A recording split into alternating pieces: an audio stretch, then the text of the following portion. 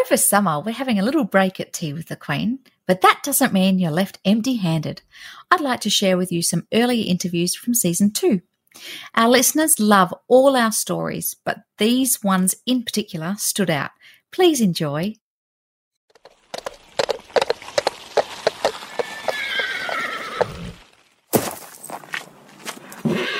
Hello, I have an invitation to tea with the Queen. Yes, Emma's been expecting you. Please come in.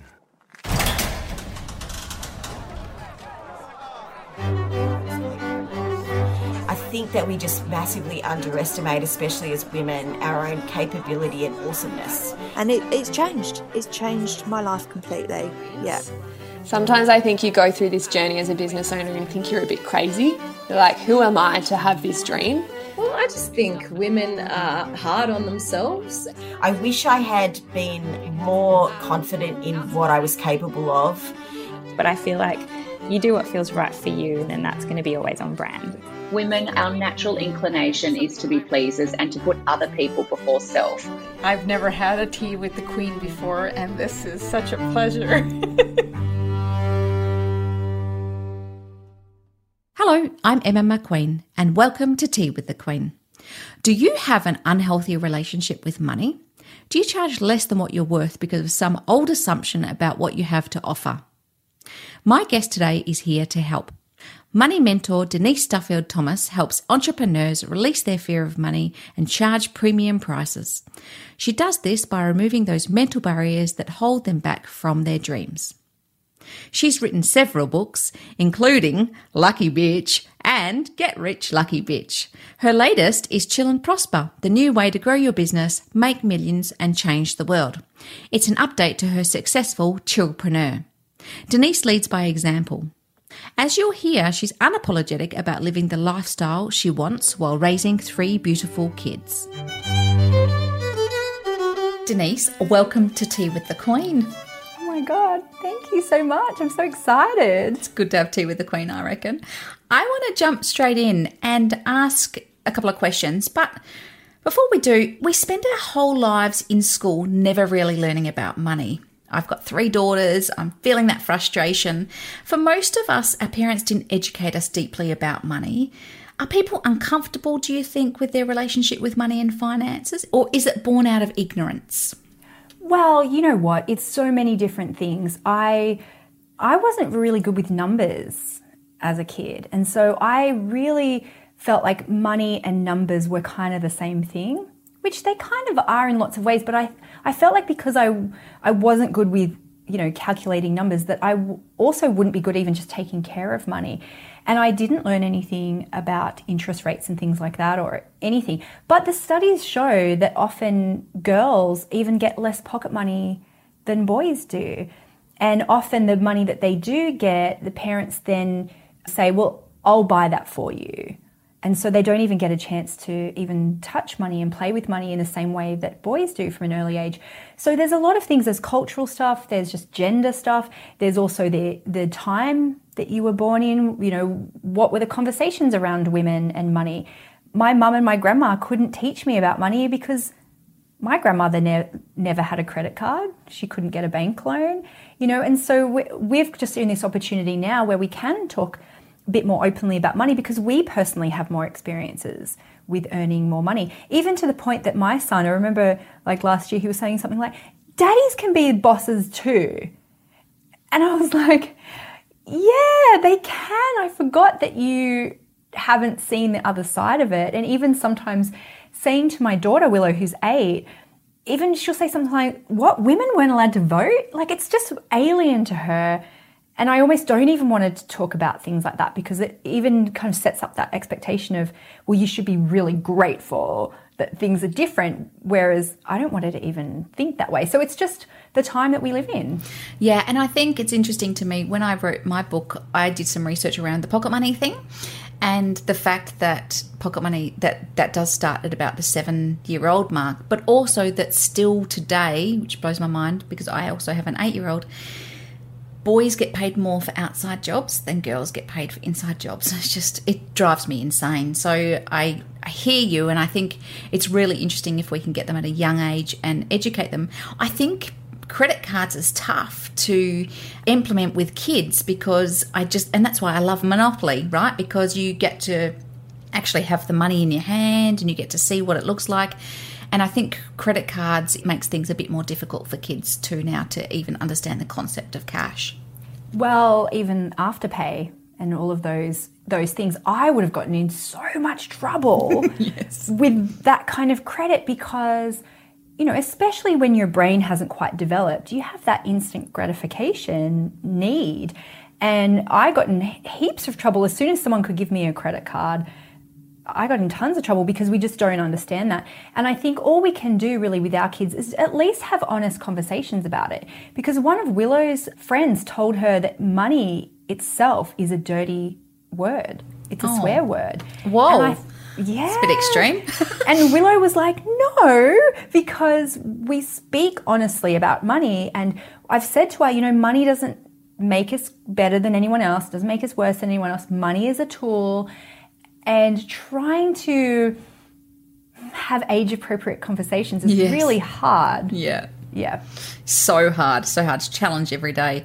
Even age-appropriate conversations about anything is tricky. You know, like I think about talking about death and trying to explain, anyway, those concepts. On your website, you ask people to think of you as a colonic irrigation technician, but for their finances. I love it, and because I know a little bit about you, I understand that. But for those that don't, what do you mean? Well, funnily enough, I'm actually getting a colonic this afternoon. Awesome. Okay, no, this is relevant. People might not like this poop kind of talk. But the last couple of months, I was feeling just really irritated all the time and I couldn't figure out why. And I was having all these secondary problems. And it actually turned out I was like chronically constipated. Yeah, so I had to go and, you know, see someone to do colonics. But it was more than that. She was saying, you need to put these habits into place so this doesn't happen again. And the thing about money is that people think, of course I want more money. Why wouldn't I want more money? And then they start a business and they just have these unexplained weird feelings about money, and it makes them feel sick. It makes them feel guilty. It makes them feel afraid. And you have to look at that. You have to be able to identify that and put those habits into place to make sure you've got a healthy money mindset. And it's ongoing. It's not just a one and done thing, because we're humans. We make stories up about different things. We have all of our own experiences. We live in a world where it is scary to do something that's different to other people. And so I'm not a financial advisor. I'm not an accountant, but I'm really good at asking those questions and just letting people let go of some of those old stories because they didn't even know that they had them. And I come at it from a real place of curiosity of going, let's just ask some questions together and then see what comes up, because we're smart. We're smart.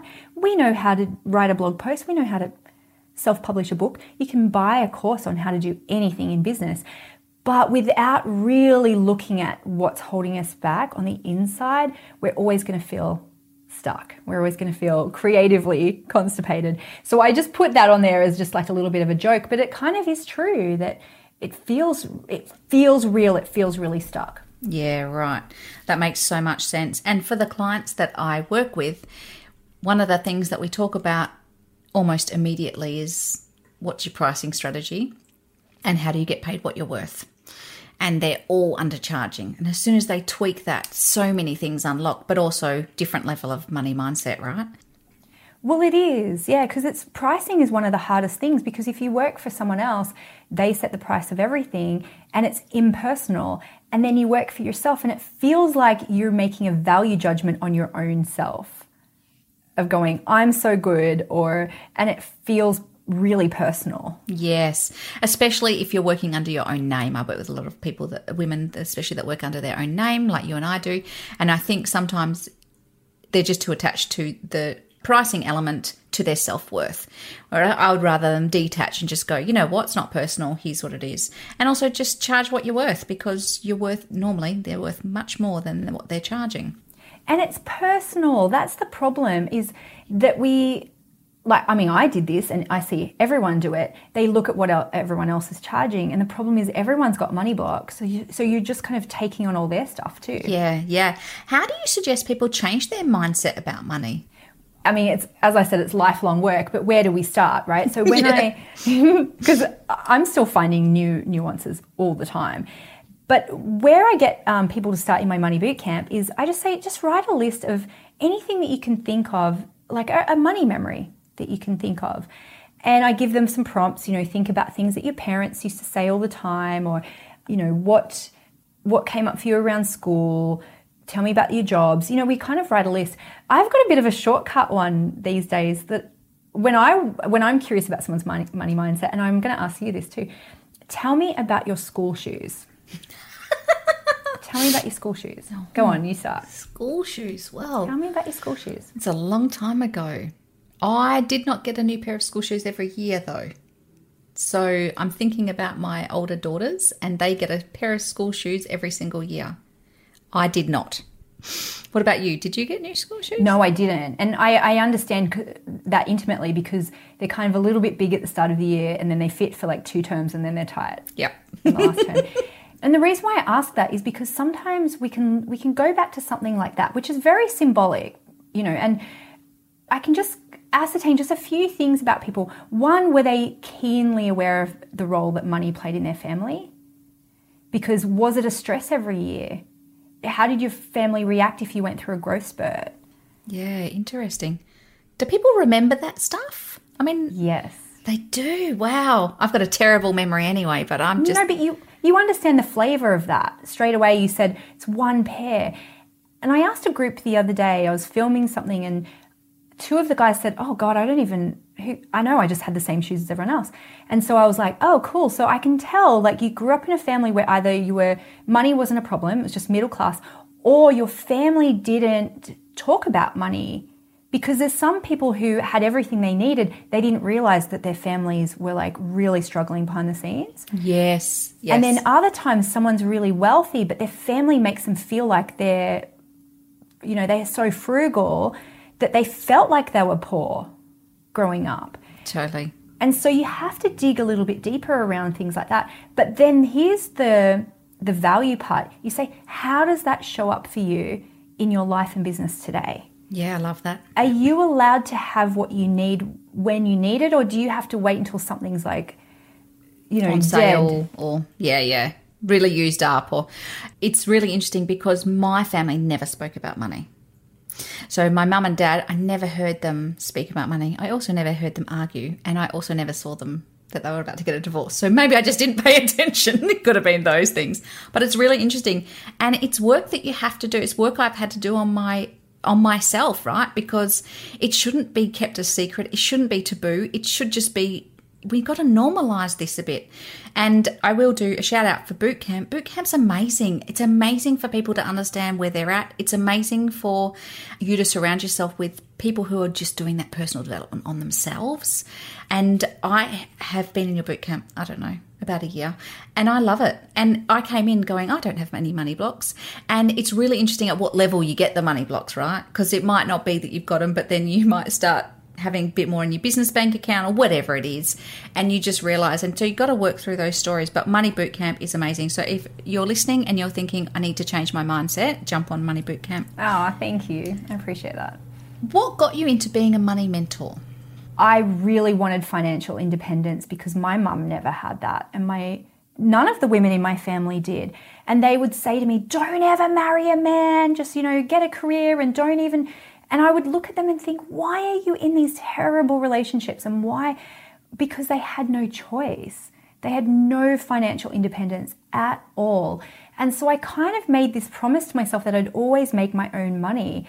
And it's only really now, almost 43, that I realize how much of that impacted me, but also how much I want other women to have that financial independence. I knew I wanted to, I knew that. I was like, help people, find some way to help people and make money. But it feels like a bigger mission for me now. It feels like it's really part of what's important to me for my legacy, really. is Money Bootcamp just for women? It's not, is it? Because I've seen some guys in there. This is a great question because when I wrote my book, it was called Chillpreneur first and the new edition is called Chill and Prosper. I remember seeing one of the reviews saying, oh, all of her examples are about women, and if it was for women, it should say for women on the top. Whatever. Yeah, right? So a couple of years ago, I realised how much I was still saying things like female entrepreneur, female CEO. And I went, I'm actually just going to stop saying that because, like, men write books like that with no apology except for I'm centering my experience and mostly male experiences. So I just thought I'm just going to, write about what I want. Anyone can experience it, but I'm going to center women's voices in this. I don't say men can't join, but every part of, is really about women. And also now, of course, you have to be more inclusive. And so I tend to, say more women and people or women and non-binary people. But I get so many men who tell me that they read my books. But I'm just not going to center their experiences because I've read hundreds of business books and been able to filter it into my experience. So why shouldn't they? No offense, guys. Well, yeah, no, I think it's a good point. I don't think there are a lot of male authors out there, and a lot of the stories are centered around the guy's perspective. So, and they don't, like you said, they don't apologise for that. They don't do for men. Yeah, exactly. Exactly. They don't do for men. I mean, you've written a number of books. Your latest, Chill and Prosper, well, it was Chillpreneur, as you just said, the new way to grow your business, make millions and change the world. Why did you change from Chillpreneur to Chill and Prosper? And do you think you can do both?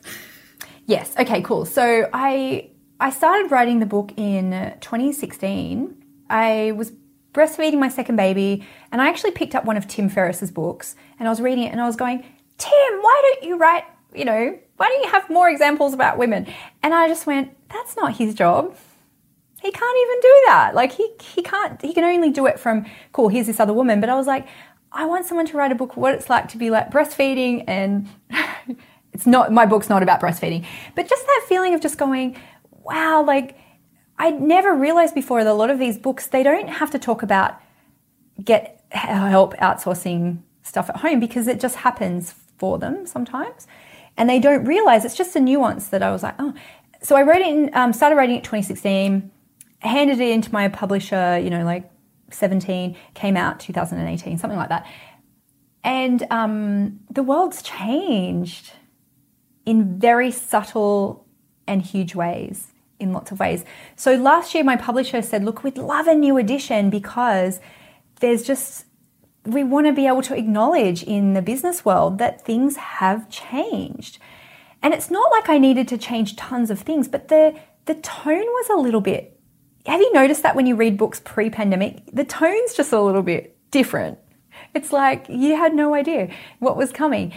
But the other great opportunity for me is that people would contact me and say, that's great, but it doesn't work for my industry. Oh, that old chestnut. Yes. Or they go, well, I understand that person can make it easier, but I'm not allowed to because my industry has rules. And my industry has a cap on what I can charge. And my industry has this. So I wanted to put a lot of case studies in there, but also to acknowledge, that the world has changed. The way that the name change came about is I loved Chillpreneur, and I really had to convince my publisher to do Chillpreneur. Yes, because they were like, preneur, whatever. But also, I can't use the word Chillpreneur out of anything besides books because Entrepreneur Magazine sues the crap out of anyone who uses preneur or entrepreneur in any thing. It's so amazing that they have those rights, right? They do. And so I couldn't call my podcast Chillpreneur. I couldn't create a Chillpreneur, follow-up course from the book. I couldn't do anything.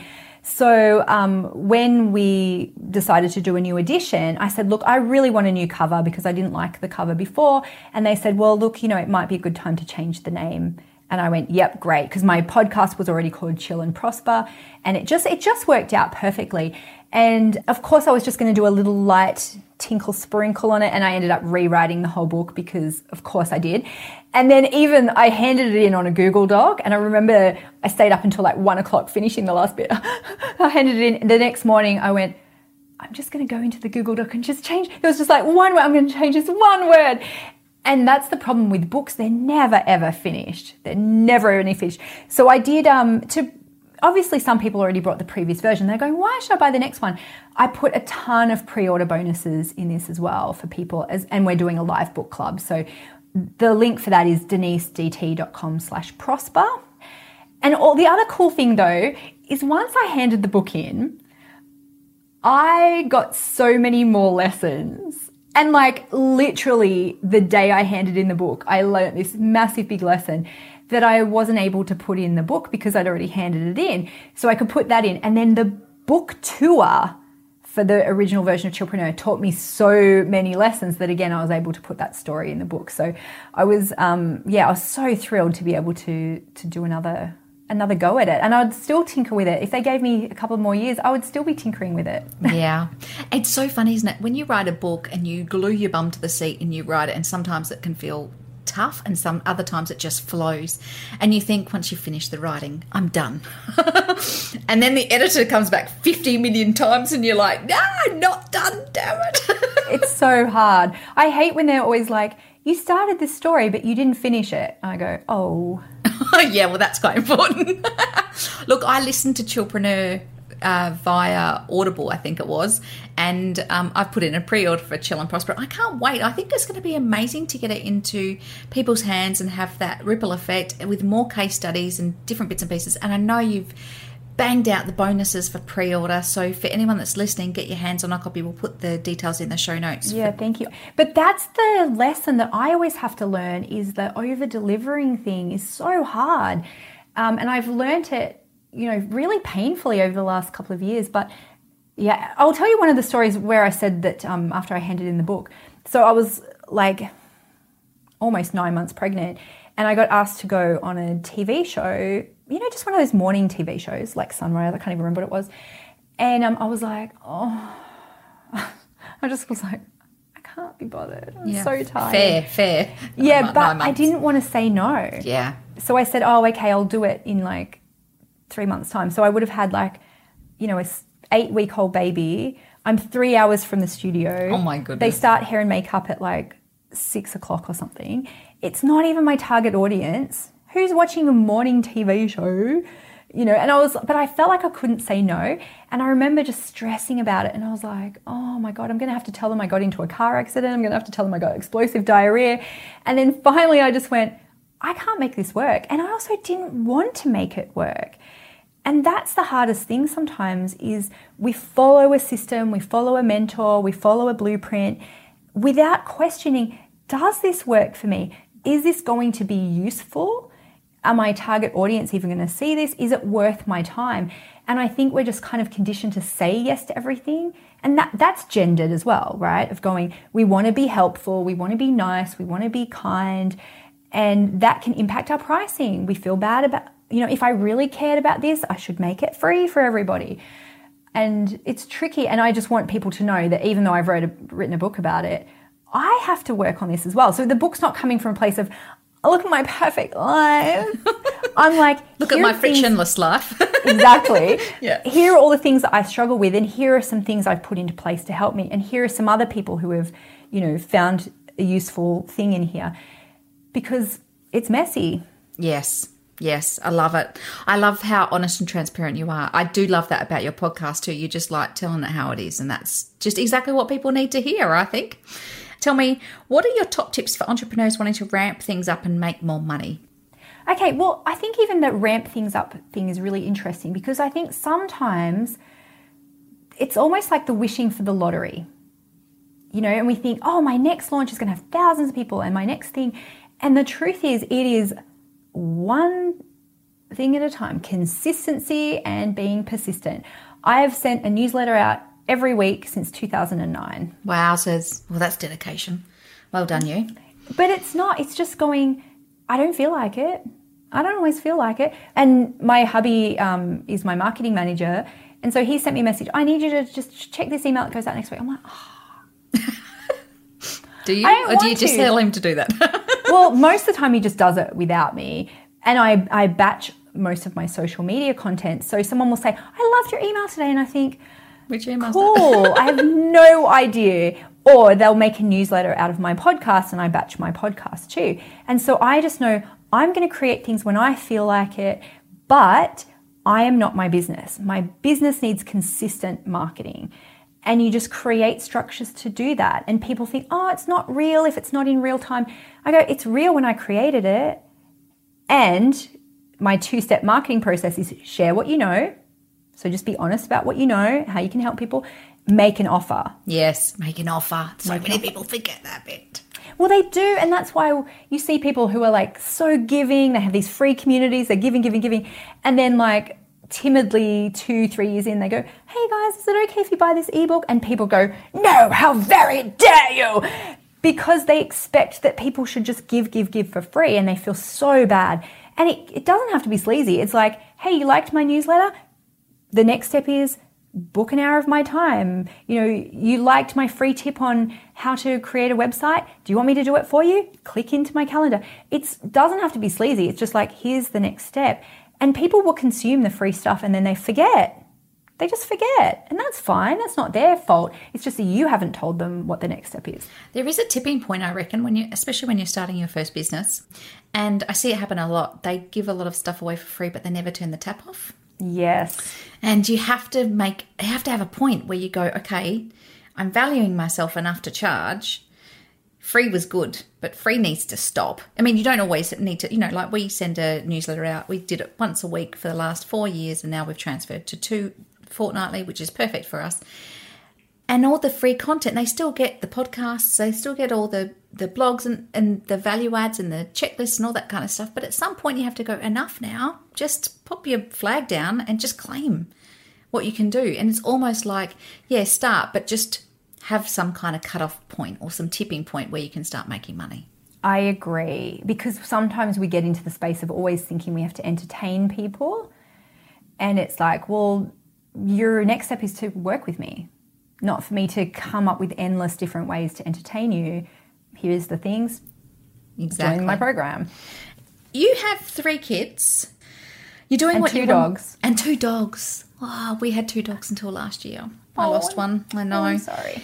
You are doing what you want. You're successful, but you seem to have it all and do it all. Do you ever stop to think and reflect, how the heck did I get here?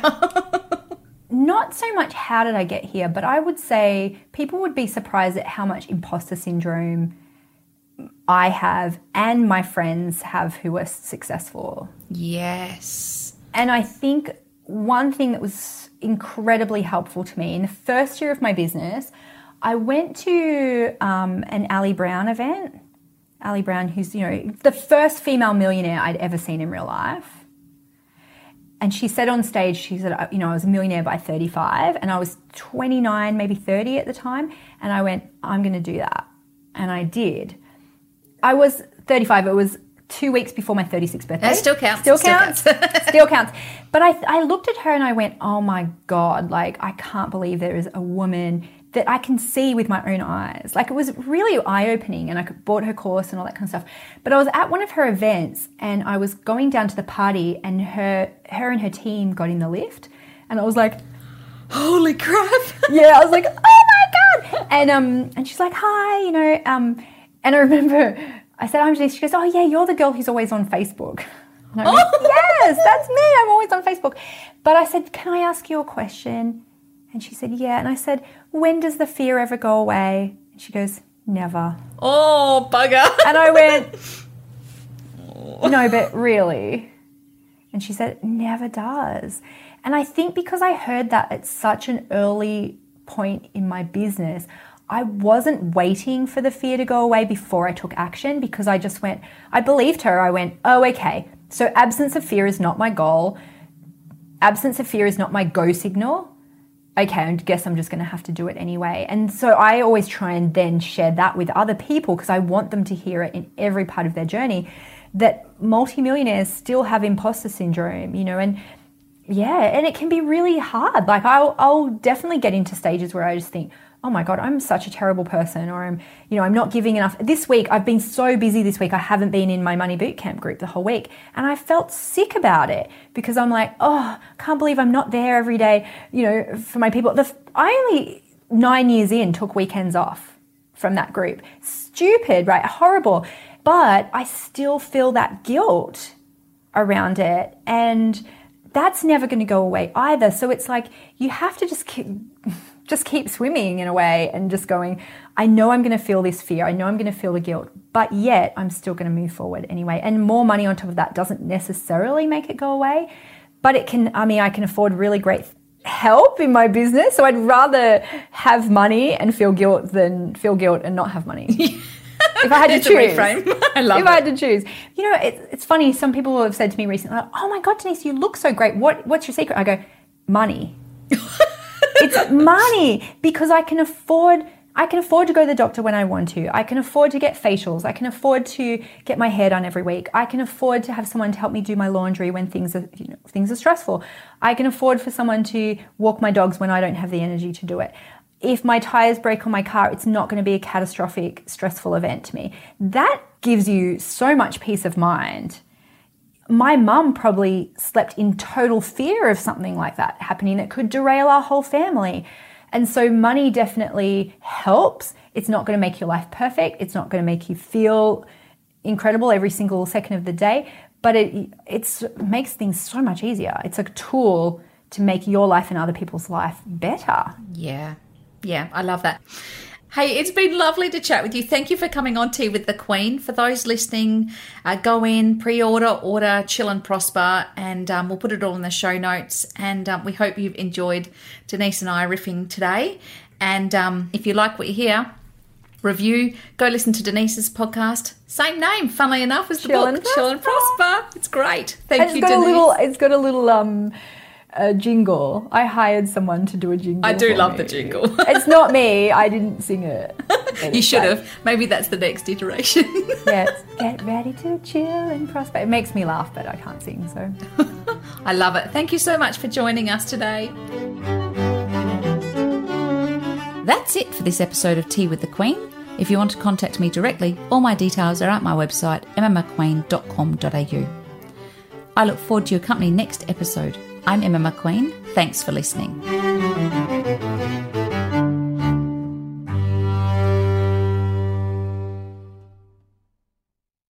Goodbye.